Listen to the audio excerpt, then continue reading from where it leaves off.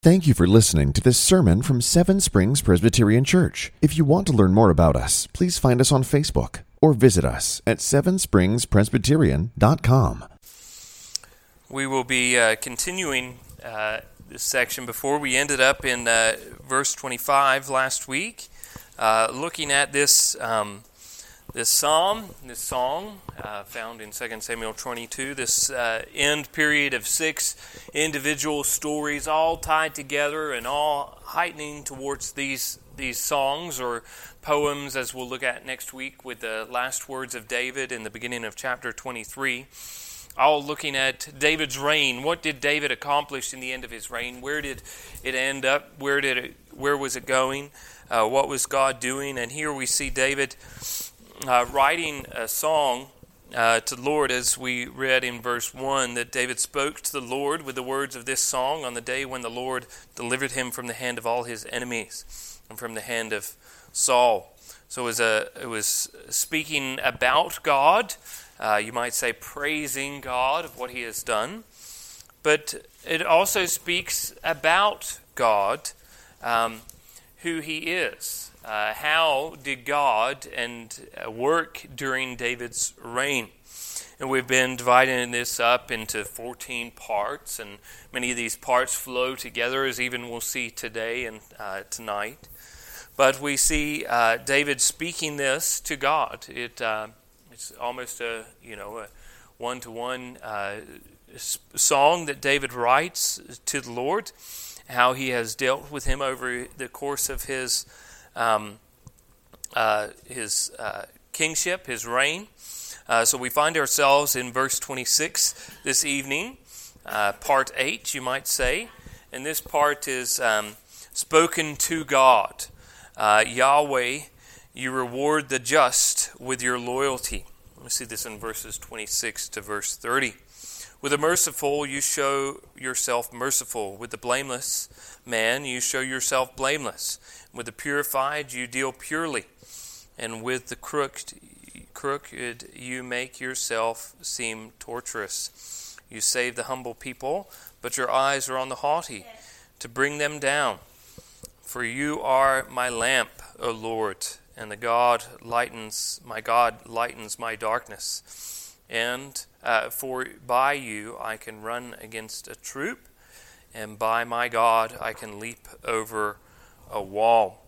So here we see David teaches us this plain and simple truth that we have a hard time grasping our heads around, or we have an easy time grasping our heads around, but often in either time we might not grasp our minds around this concept fully. But this is the concept or the principle that God deals and relates to us how we act.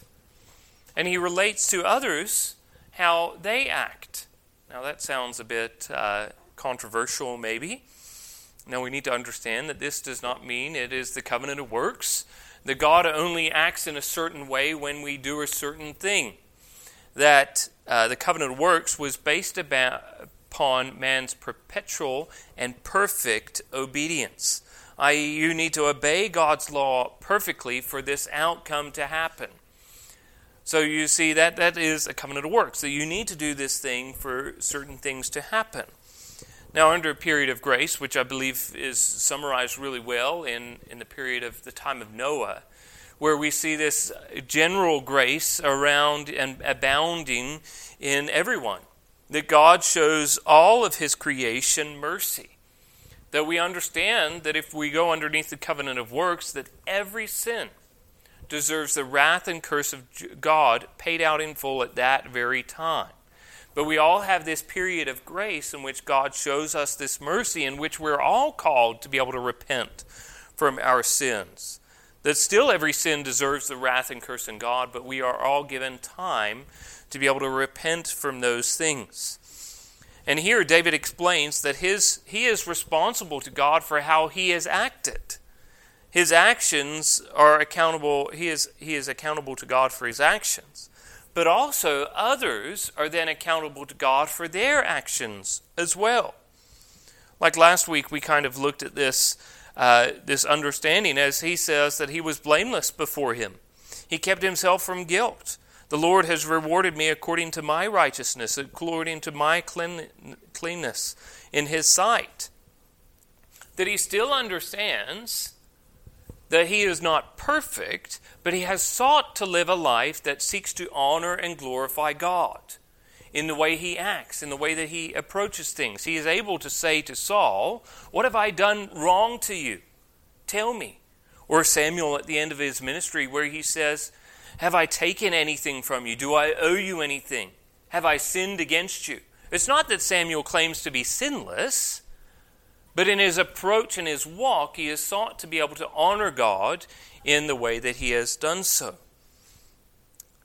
David does understand that he needs mercy. He understands that, as we looked at last week in Psalm 51. "Be merciful to me, O God." But he also understands that sometimes the rain falls on the property of that is owned by the wicked, and also those who are believers. Drought comes to both. But David at this point is not saying that he has walked this perfect life. With the merciful, you show yourself merciful. Yes. That he understands that God is merciful. And this is something that God shows him, but it's also something David aspires to do as well. Now, some have understood this song or psalm in Psalm 18 to be referring to before Bathsheba. So they say that this song or psalm, however you want to call it, is written in the period of time, maybe 2 Samuel chapter 5. He is king. He's been anointed as king. He's king. The Lord has dealt well with him maybe after chapter 7. But he hasn't had that great, horrendous sin yet. So he's able to say, I'm not too bad. But we don't necessarily, our theology doesn't then force us to move back behind Bathsheba. If we understand that David is referring to his general obedience, not his perfect obedience. That he is blameless in the sense that he has dealt well. I think a good example of this is often that those people that take the higher ground, you might say. It's not that they acted perfectly in every situation, but their character throughout all the trials and tribulations proves a testament to how they've handled themselves during that time, in contrast to someone else who gets low and dirty and tries to fight them. Now, you could spend a lot more time on many of these verses, but a good example, I think, of this is found in verse 28. You save a humble person, but your eyes are on the haughty. You bring them down. Now, this is a great example of how the kingdom of God often works. The kingdom principle is that often it is that we are brought low. In how, when we are brought low, we honor God.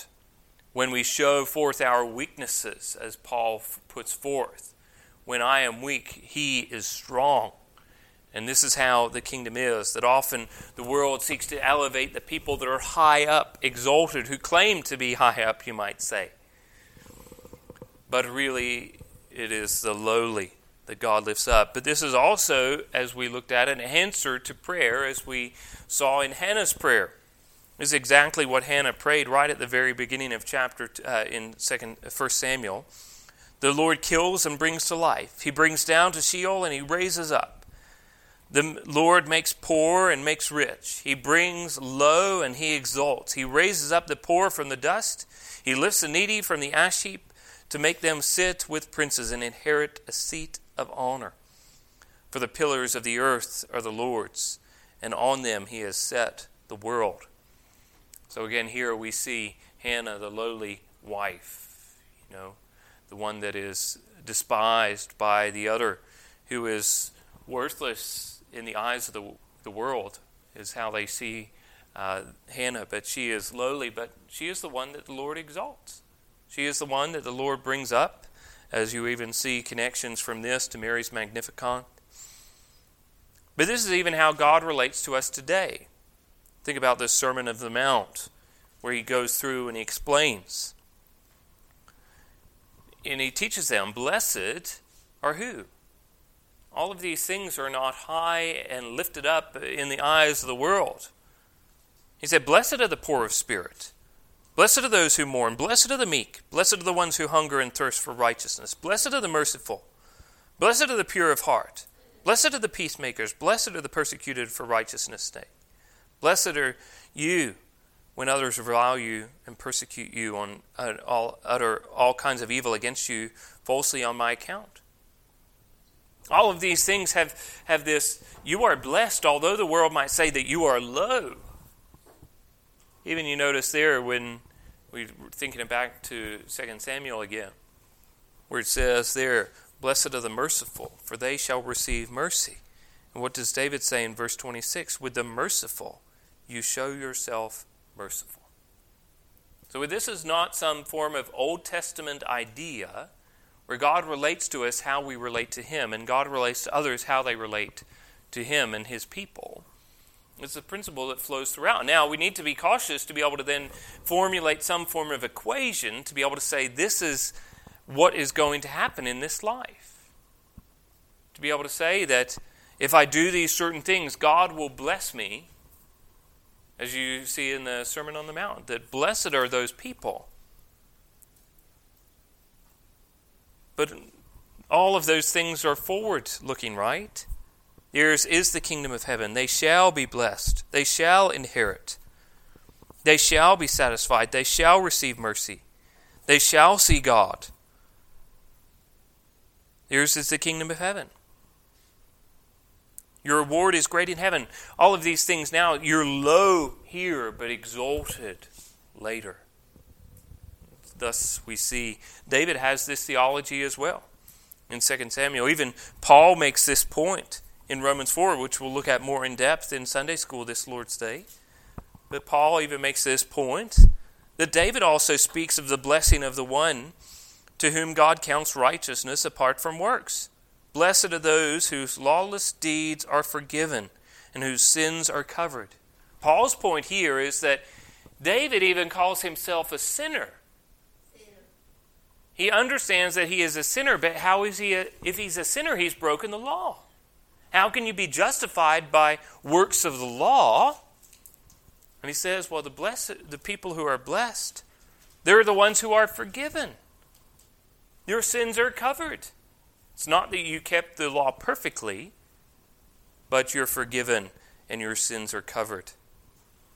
The ninth part of this song is part 9, verse 31 to 35, spoken about God. Yahweh is my help in times of war. This God, His way is perfect. The word of the Lord proves true. He is a shield for all those who take refuge in Him. For who is God but the Lord? And who is a rock except our God? This God is my strong refuge and has made my way blameless. He made my feet like the feet of a deer and set me secure on the heights. He trains my hands for war so that my arms can bend a bow of bronze. Here you see again that he is talking about this God. What a great summary.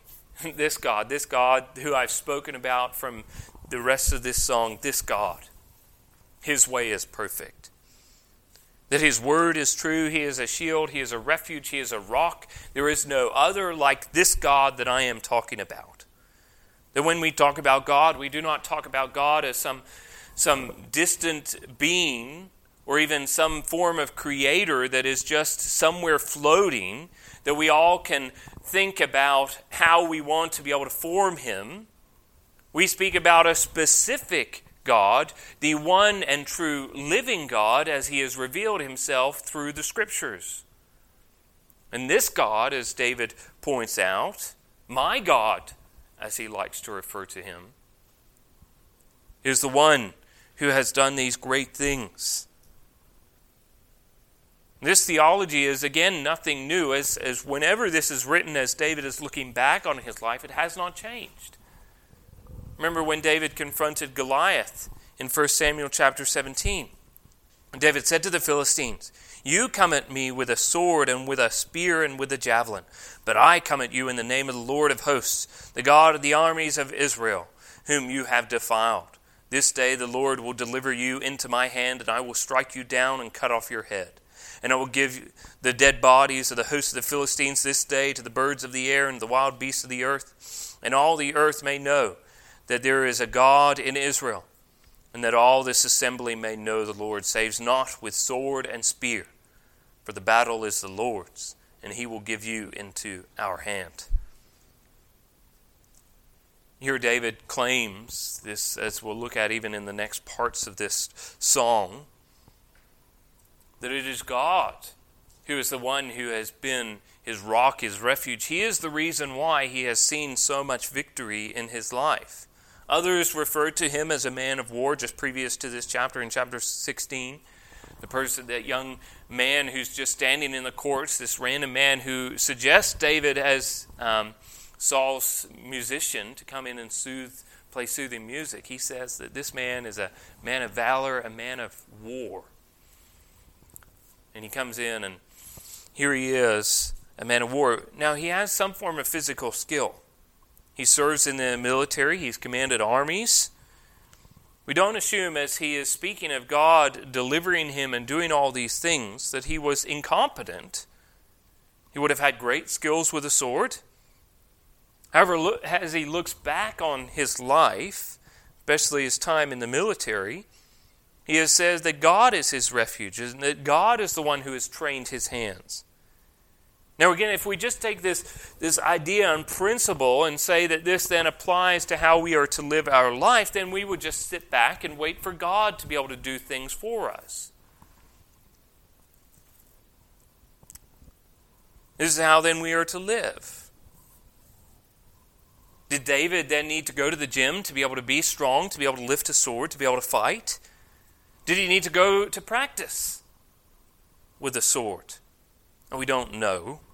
I assume that David did practice.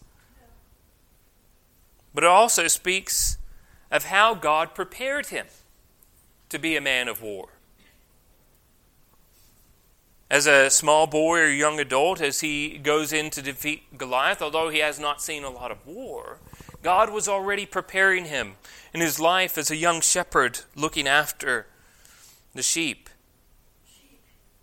He goes up against a great champion, a man who has seen many battles, who has won many battles. You don't get to the end and still alive and lose any battles, right? This is not just, I win some, you lose some. You lose some, you're gone. You're dead. So Goliath has won all of his battles, and he comes up against David, who has not seen many battles, if at all any. And David says that God has been preparing me for this, and God is going to use me in how God has prepared me to be able to defeat you.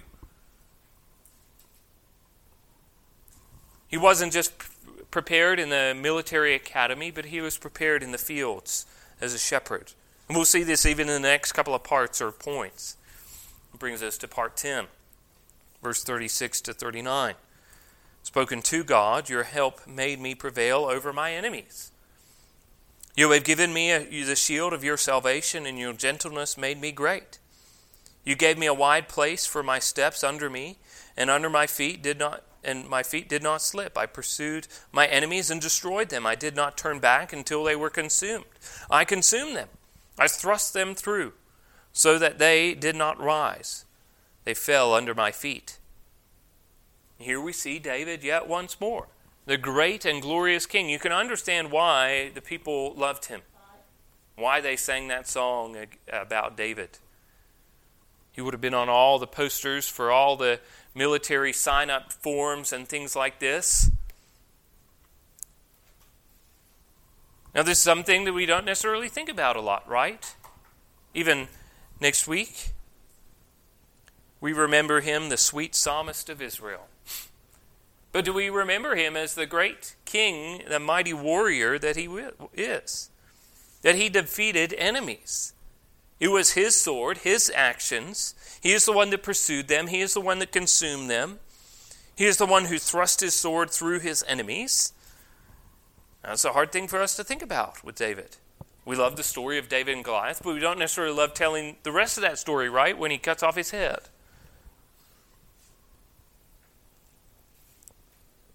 We like it more in a more non-literal sense, that we don't actually like thinking about him killing people. Now again, do we ever think, oh, I would love to be more like David? And yet, David's hands covered in blood and the battlefield.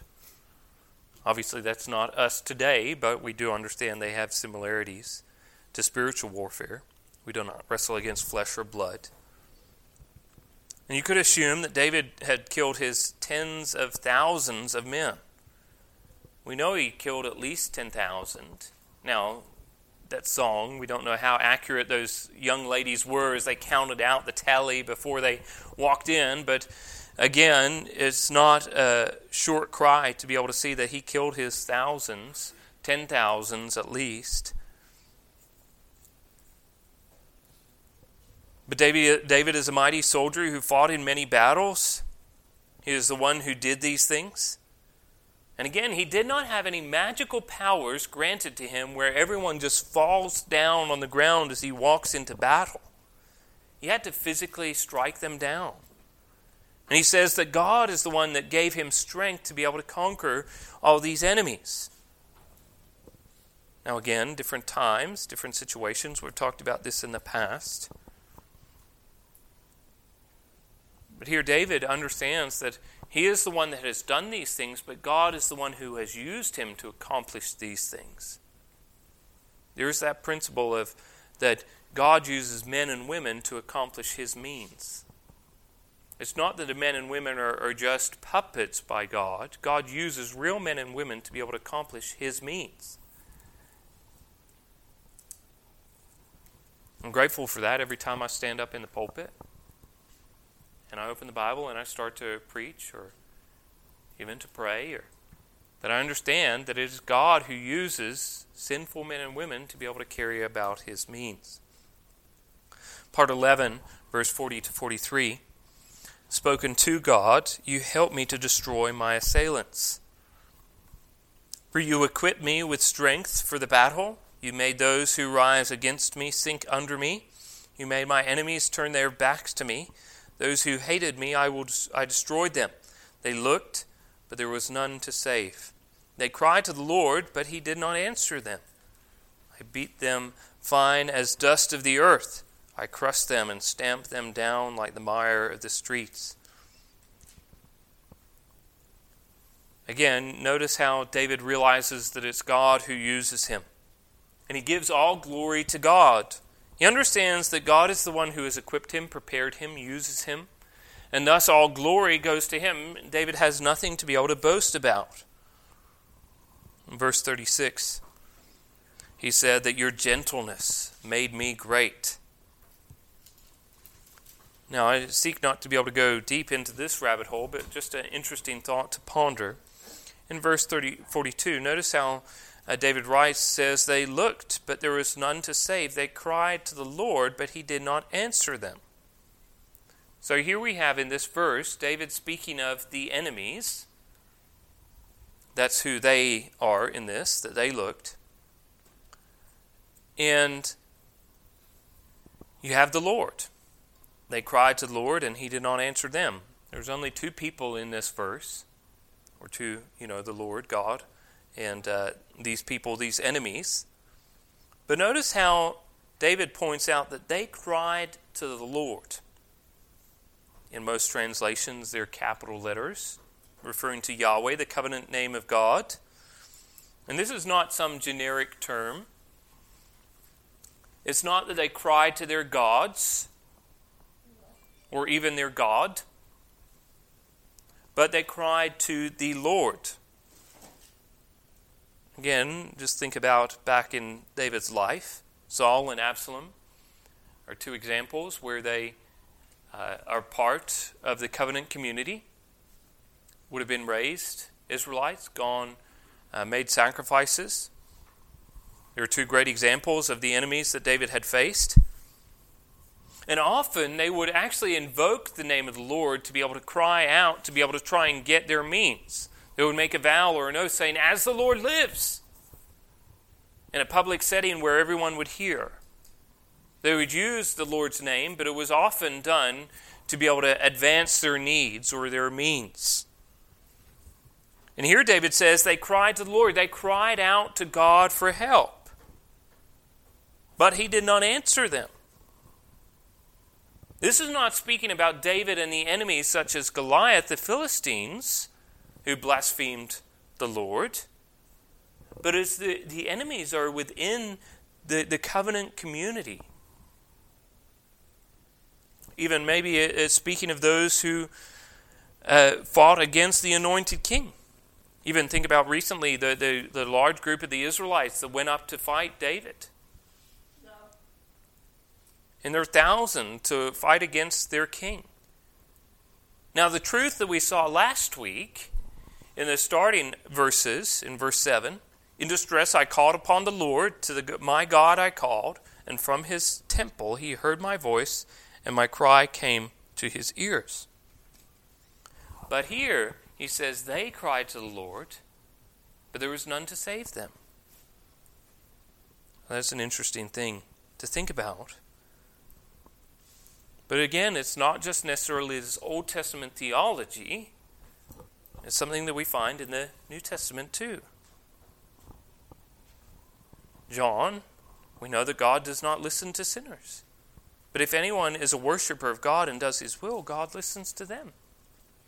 Or in Peter, he warns husbands to live with their wives in an understanding way, showing honor to the woman as a weaker vessel, since they are heirs with you of the grace of life, so that your prayers may not be hindered. Or in Isaiah chapter 59, but your iniquities have made a separation between you and your God, and your sins have hidden his face from you, so that he does not hear. Again, I think if we just simply apply this principle and think of it in perfect obedience terms, then God would not hear any of us.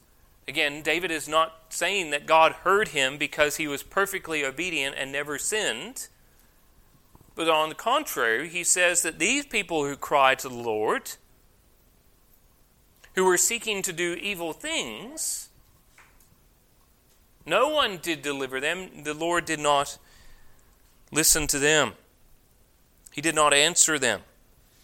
James puts it this way: you ask and do not receive because you ask wrongly, to spend it on your passions. So God is not guaranteed to be able to answer our prayers merely just because we are in the covenant community.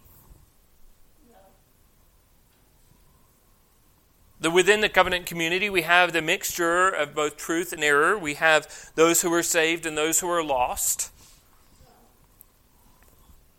That we don't go to church prayer and we don't pray in the end of our prayer, in my long-standing good membership of this particular church, where I've never been under discipline. Amen. We don't put anything forward. We don't pray in our name because we haven't done anything evil this week. I haven't killed anyone. Hear my prayer. This is why we pray in Jesus' name. Because we understand we might pray things that are wrong. We always pray that God's will be done.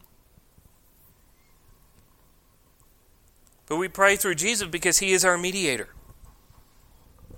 And just because you pray a prayer doesn't mean that God is going to answer that prayer, particularly how we think about it.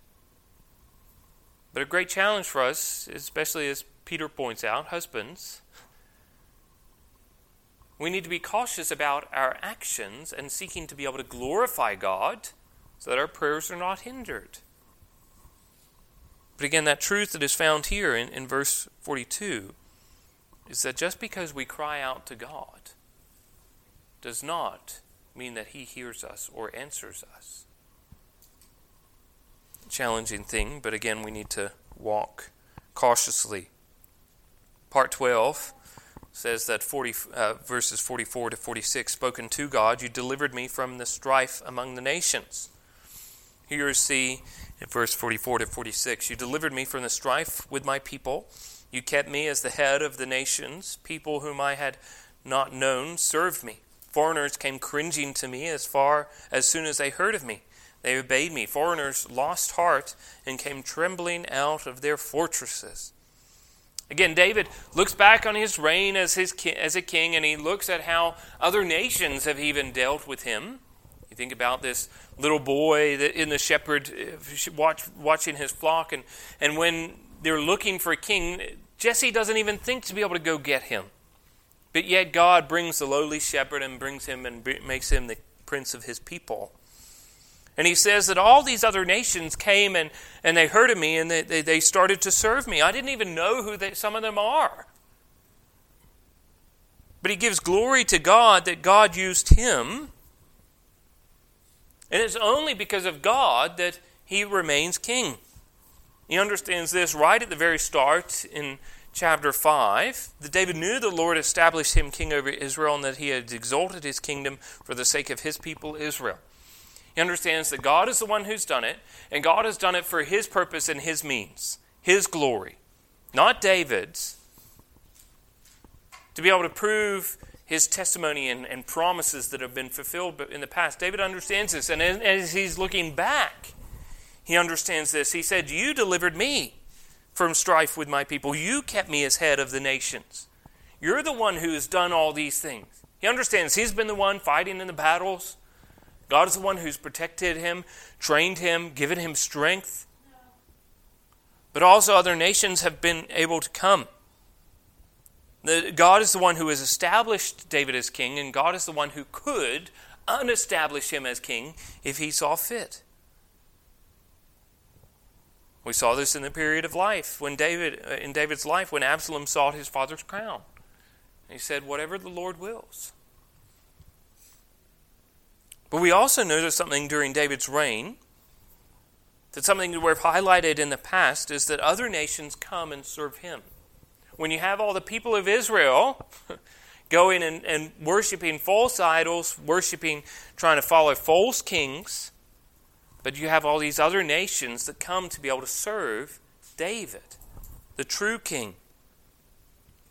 They hear of who David is and what he has done. Even think about Rahab in the walls of Jericho. Somehow she hears about how God had defeated the two kings and also freed them from the house of slavery under Pharaoh. She becomes a true worshiper of God. And so too David is saying, all these other people come and serve me as king. But again, how David's kingdom is a smaller reflection of Jesus' kingdom. Is this not how Jesus' kingdom works? That we go forth and spread the news about our king, and as we spread the news about our king, they come down and serve him. They come over. As the Great Commission is written in Acts, Holy Spirit will come upon you. You'll be my witnesses in Jerusalem, all Judea and Samaria, and to the ends of the earth. The nations may come and serve the true and living King Jesus.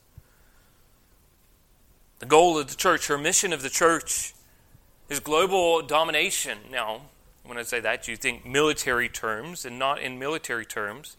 But global domination is in more this organic way that disciples are made throughout all the nations as they come to be able to obey and observe all that the King Jesus has taught us to do. They worship him, obey their master across the whole world. Part 13, in verse 47 to 49. Spoken about God, I praise Yahweh for his steadfast love. The Lord lives, and blessed be my rock, and exalted be my God, the rock of my salvation.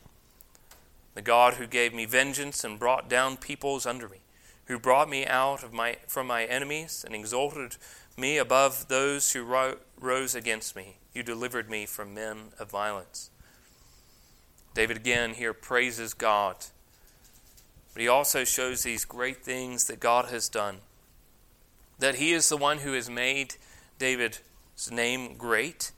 David in all humility shows that it is God. It is the one who has done these great things. He uses David, but David does not then seek to be able to glorify God. That God gave me vengeance and brought down people under me. That it is God who brought me out from my enemies. That it is God who has lifted him up above these who rose against me. That it is God who delivered him. Again, as he started in verse 2, the Lord is my rock and my fortress and my deliverer, my God, my rock, in whom I will take refuge, my shield and the horn of my salvation, my stronghold and my refuge, my Savior. You shall save me from violence. And here he says that he has. The Lord lives. Blessed be the rock. Exalted be my God, the rock of my salvation. He repeats all these things of what he has done, these bracketing verses of how he began, how he ended. But he hasn't finished yet. He has 2 verses left. That's the last part in part 14, verses 50 to 51, spoken to God. For this I will extol you among the nations. Verse 50 to 51. For this I will praise you, O Lord, among the nations, and sing praises to your name.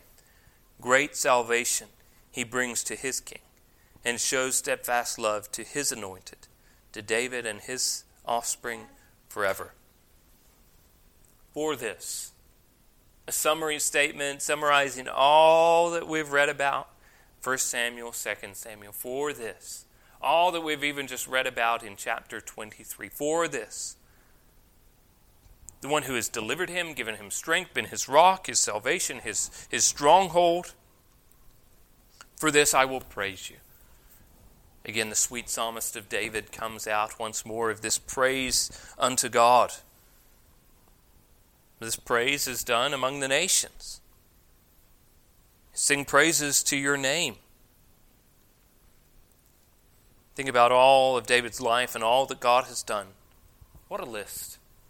What a list, even if we were to go through chapter 22 once more. List all the things that God has done for David. And David understands that he as the king is a worshiper of God. To God be the glory, great things he has done. And here David points this out. And David finishes with, you almost could have a whole 3-point sermon. I'm not going to do that to you. But notice in verse 51, great salvation he brings to his king. He shows steadfast love to his anointed, to David and his offspring forever. He has his king, speaking of David, the Lord's king, the Lord's anointed, and then David's offspring, his anointed. David, the great example of the godly king who sees himself underneath God. He's not his own king.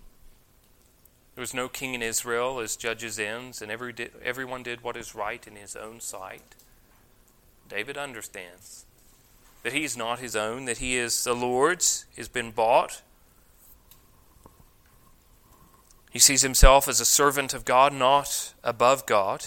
Now think again of Saul in chapter 15. The Lord tells him to do something, and he does it his own way, not the way the Lord said. His anointed, that David is set apart for God and God's purposes. The last line is what I really want you to think about, that last part. Here it says that God shows this great salvation, his steadfast love, that hesed word, to David's offspring forever. Here, if you ever were to understand the faith of David and looking forward to Christ to come, I think this is a great verse to be able to understand. That here David shows that he understood the promise given to him in 2 Samuel chapter 7. He knows that God's covenant faithfulness is based upon God and not his own actions. That Jesus Christ, the one whom David speaks of in this verse, here's the one who will bring about this great salvation, who does fulfill and satisfy all of this steadfast love. This point of David's offspring forever is found even in the New Testament. That David's son would be the one who is the Messiah. is underneath that category of the terminology of offspring of David. Paul makes it clear in 2 Timothy chapter 2. Remember Christ Jesus, risen from the dead, the offspring of David, as preached in my gospel. Or Matthew chapter 1, in the very beginning, here's the first connection that Matthew writes down about the genealogy of Jesus Christ. David and Abraham. Here Matthew connects it all the way back to David's promises, 2 Samuel chapter 7, to the promises given to Abraham in 12, 15, 17,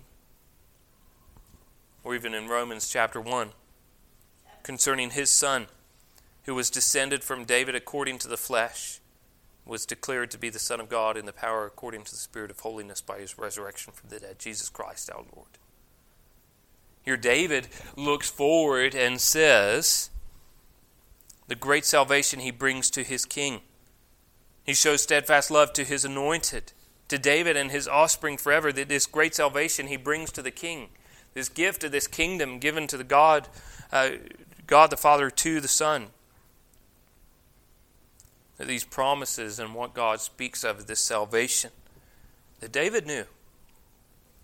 That it is God's salvation and steadfast love that would come to his offspring. And in the last of his days, he understood this all too well. Thank you for listening to this sermon from Seven Springs Presbyterian Church. If you want to learn more about us, please find us on Facebook or visit us at sevenspringspresbyterian.com. Seven Springs Presbyterian Church began in 1874 and is a congregation of the Presbyterian Church in America located in Glade Spring, Virginia. Please join us for worship on Sunday at 10 a.m. and 6 p.m. for His glory and His gospel.